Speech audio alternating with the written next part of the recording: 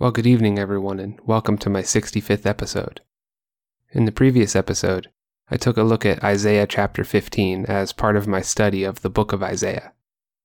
Tonight, I want to step back from that study and say a few things about suffering and grief. This is a topic of discussion that is hugely important for all churches in the West. It is primarily important because all of us, every single person, will have to endure suffering and grief in our lifetime. But it's also important because there are a few misconceptions about how the Bible addresses this topic.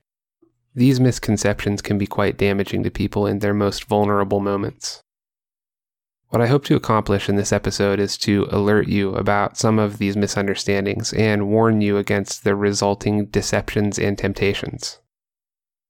These are the kinds of issues that can really cause a person to go sideways in their life. So let's start off with something that you might be familiar with. That is the Kubler-Ross model for the 5 stages of grief. According to Kubler-Ross, the 5 stages are denial, anger, bargaining, depression, and acceptance. As many times as you've heard of this model, you've probably also heard that every person grieves in their own way, and that these stages can be experienced in any order or, for some stages, not at all. But it gets even more complicated than that. Each individual outwardly expresses inward realities in different ways. So one person might express profound sadness by laughing and making jokes. Another might express anger by crying in such a way that makes them look sad, not angry. All of those caveats are symptomatic of the problem with the Kubler-Ross model, or for that matter, any model that attempts to generalize something like an individual's suffering and grief. The fact is that it is impossible to produce a general flowchart-style methodology for grieving. The only chance you have at guiding a person through their suffering and through their grief is by getting close enough to them to understand the individual elements of who they are and the nuance surrounding their individual circumstance. Painting with broad strokes does not work when it comes to prescribing correct movements for a grieving person. But it does work when it comes to providing caution against incorrect movements. That is the thrust of this episode. So, the first and most common mistake that is made in the Christian community is believing that suffering and grief are indicators of weak faith. Why would you be upset if you really believed that your loved one was now in heaven with Jesus? Christians who make this mistake typically do not know their Bible or are attempting to sidestep their pain. Instead of entering a state of euphoric joy, the Bible teaches the exact opposite response to the loss of a loved one. Scripture teaches that it is okay to feel pain and that it is okay to be angry with God in the immediate aftermath of a loss. In point of fact, God's chosen people are called Israel, and in Hebrew, the name Israel means those who wrestle with God. First, let's consider the piece about crying and feeling pain following a loss. This truth is best illustrated in the story of Jesus and Lazarus in John chapter 11. Sit back and allow me to read you this story. A man named Lazarus was sick. He lived in Bethany with his sisters, Mary and Martha. This is the Mary who later poured the expensive perfume on the Lord's feet and wiped them with her hair.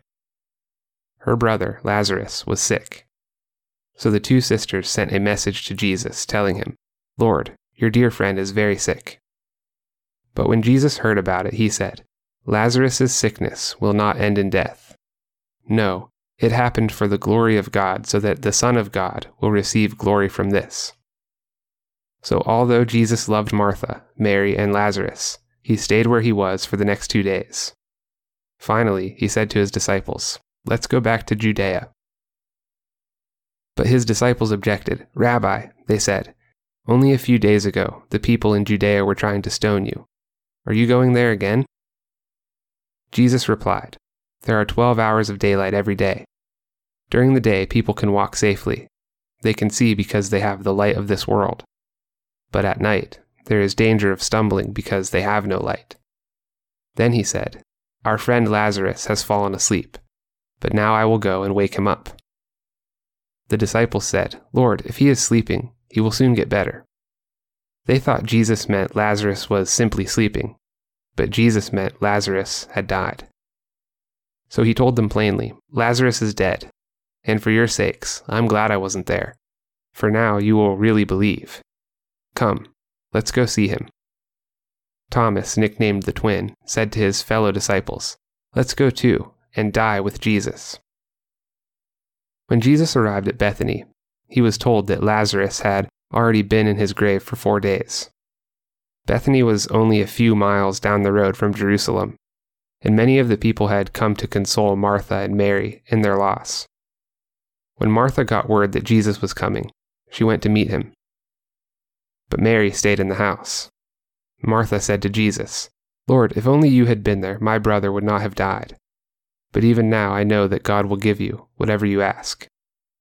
Jesus told her, "Your brother will rise again." "Yes," Martha said, "he will rise when everyone else rises, at the last day." Jesus told her, "I am the resurrection and the life. Anyone who believes in me will live even after dying.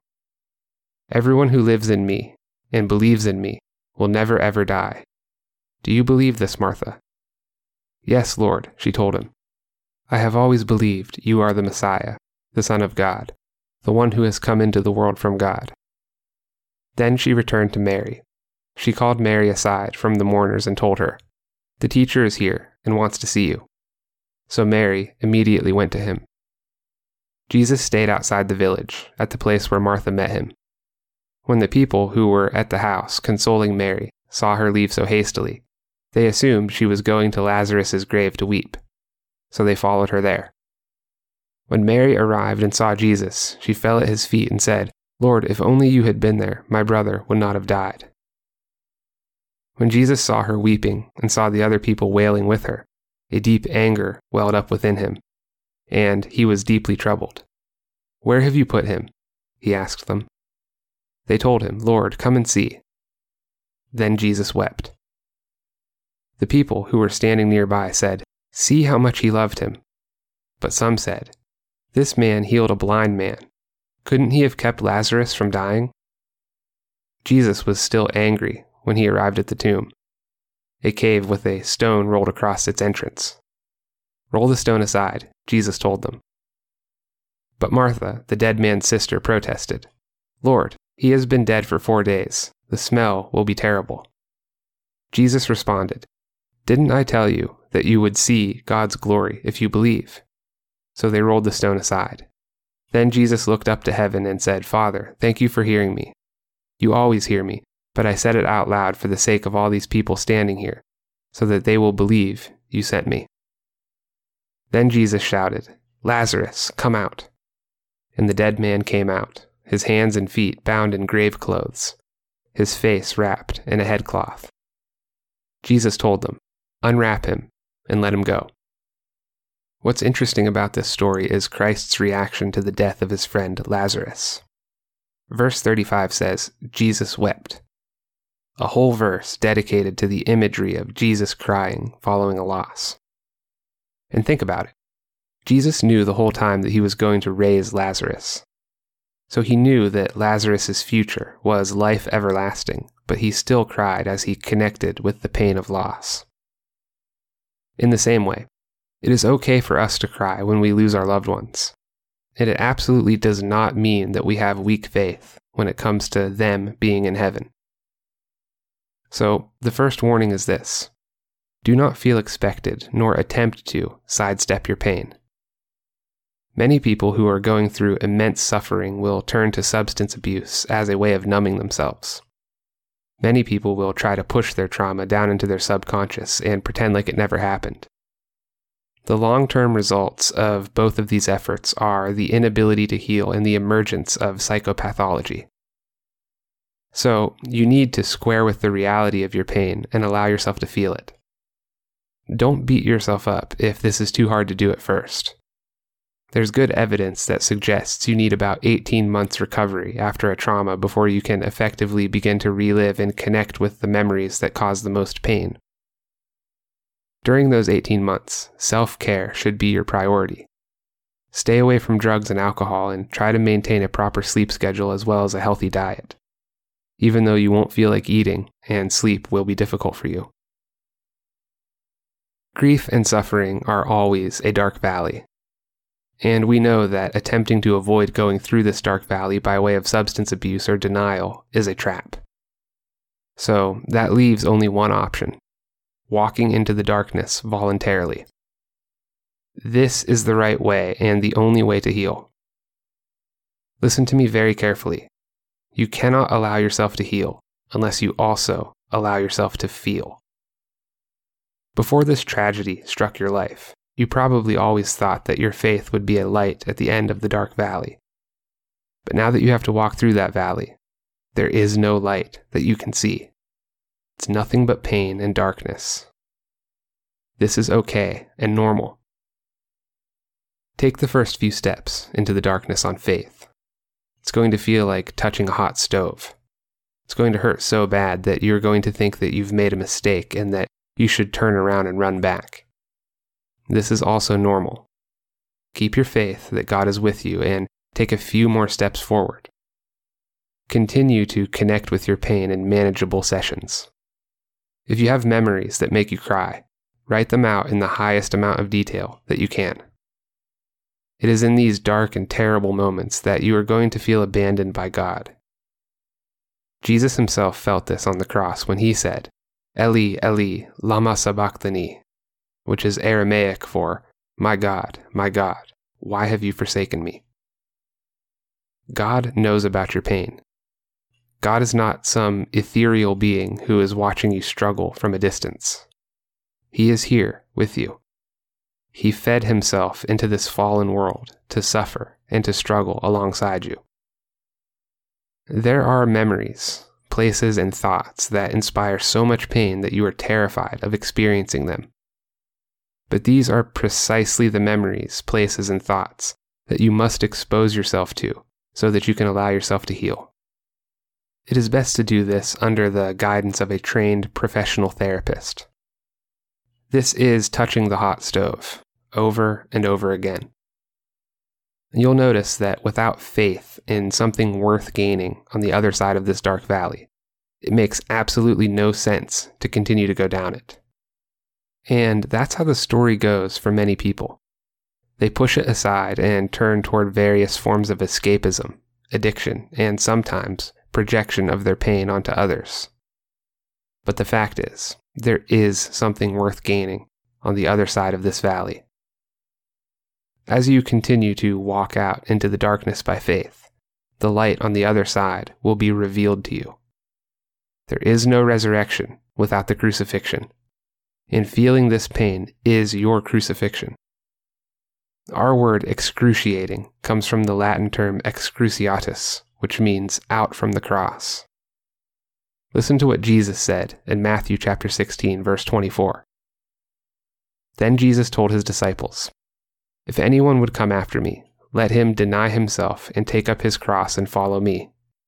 For whoever would save his life will lose it, but whoever loses his life for my sake will find it." As time goes by and you continue to do this, a day will come when the pain doesn't hurt as much as it did before. I want to warn you that this is usually where the second temptation emerges. This second temptation is to confuse your pain with the love you had for the person you lost. C.S. Lewis, the famous Christian author, dealt with this in the aftermath of losing his wife to cancer. As he progressed in his healing, he began to notice that the pain didn't hurt so much. This made him feel tremendously guilty. At this point, the guilt causes many people to cling to their pain and prevent themselves from continuing to heal. The thinking goes like this: if I'm able to live without my wife, what does that say about me or how much I loved my wife? Maybe I didn't love her that much after all. Okay, that is the wrong way to think about it. That is the deception. C.S. Lewis figured that out, and so will you. There are two reasons why these guilty thoughts are wrong. The first is that the pain does not actually get less severe. You get braver. It's like when you go to the gym. If you go to the gym and just stare at the weights for 6 weeks, you don't get any stronger and they don't get any lighter. This is the person who won't walk into the dark valley and instead tries to numb themselves or ignore it. But if you're at the gym and you connect with the weights and start working out with them, you get stronger across time and the weights feel lighter. But the reality is that they are not any lighter. You are just stronger. So the gravity of the loss of your person does not wane with time. You just don't hurt as much because there is more of you than there was at the beginning. Quite literally, confronting the pain and the unknown causes your DNA to code for new proteins, which unlocks dormant sections of your genetic code. And there is no upper limit to that. Recovery is not a betrayal of your loved one. Your pain is not the love you have for them. Your pain is just your pain. Your resurrection from your grief and your pain is not evidence that you didn't love the one you lost. It's evidence that there is a God in heaven who loves you. When Jesus was crucified and laid in the tomb, the Bible says that he was resurrected by the power of the Holy Spirit. In the same way, you are not the one who is making yourself heal. The Holy Spirit is healing you. But allowing yourself to feel your pain is the way you allow him to do it. One last warning, and then I'll close this episode with a summary of the points we have covered. As you experience the worst time of your life, the evil and sinful part of you is going to want to use this pain as an excuse to give up. It's going to treat this pain like a crutch that prevents you from being all that God intends you to be. This part of you does not want to fulfill God's purpose for your life. If you allow this side of yourself to get the best of you, you will quickly lose your sense of meaning and purpose, and depression follows swiftly. There is a part of you that is going to tempt you to blame God and others for your own sinful behavior in the wake of your tragedy. Worst of all, there is a part of you that is going to want to use this pain as a justification for revenge on God himself. The people who fall all the way to the bottom of this pit are the same ones who perpetrate mass crimes. The people who use their misery and resentment as permission to treat others sadistically are the ones who have chosen enmity with God. This is where Satan desires you to be. You must keep your eyes open, keep your heart clear, and pay attention for when the tempter, the deceiver, comes looking for you. And remember, his power is nothing compared to the love that God has for you and the extent to which God will go to forgive you. At the beginning of this episode, I told you that we cannot generalize the grief and suffering of individuals. There is no way that I can guide you through your suffering without being close enough to you to understand your characteristics, how you express emotions, and the nuance of your particular circumstance. Trained psychotherapists can do this, and they are a valuable resource for the hurting individual. Even though there is no flow chart for getting through your suffering, there are pits and traps that are universally wrong for all people. Do not mistake your pain for weakness of faith. Do not attempt or feel expected to sidestep your pain. Do not turn to substances, escapism, or denial to avoid feeling your pain. Give yourself an 18-month grace period after your trauma or your loss where you focus primarily on taking care of both your body and your mind. Then, you must allow yourself to be exposed to the memories, places, and thoughts that scare you the most. If you have memories that make you cry, write them out in a journal at the highest level of detail you can manage. Remember, you must voluntarily pick up your cross and be crucified by having the faith that there will be a resurrection for you on the other side. This will be very, very hard, and you will feel as if God has abandoned you. But fear not, because even Jesus felt this. He knows what you are going through. Once you get strong enough, the pain will not hurt so much anymore. You will feel guilty, like you are betraying your lost loved one. This is a deception. Do not fall victim to these feelings of guilt. Finally, never use your pain as an excuse to give up or to take revenge on God. Never succumb to the temptation that changes healthy suffering into toxic hatred, resentment, and bitterness. God is always with you, and it is by His power that you will transcend the tragedy of this world. Jesus said, "In this world you will have trouble, but take heart.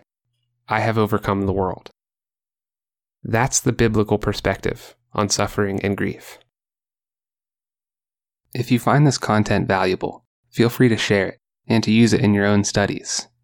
If you'd like to support this podcast, you can do so at www.patreon.com/Michael H. Bond. There is a link in the description. Your generosity goes a long way to promoting the growth of this enterprise and the cause of free speech. Thank you all for joining me this evening, and I will see you in the next episode.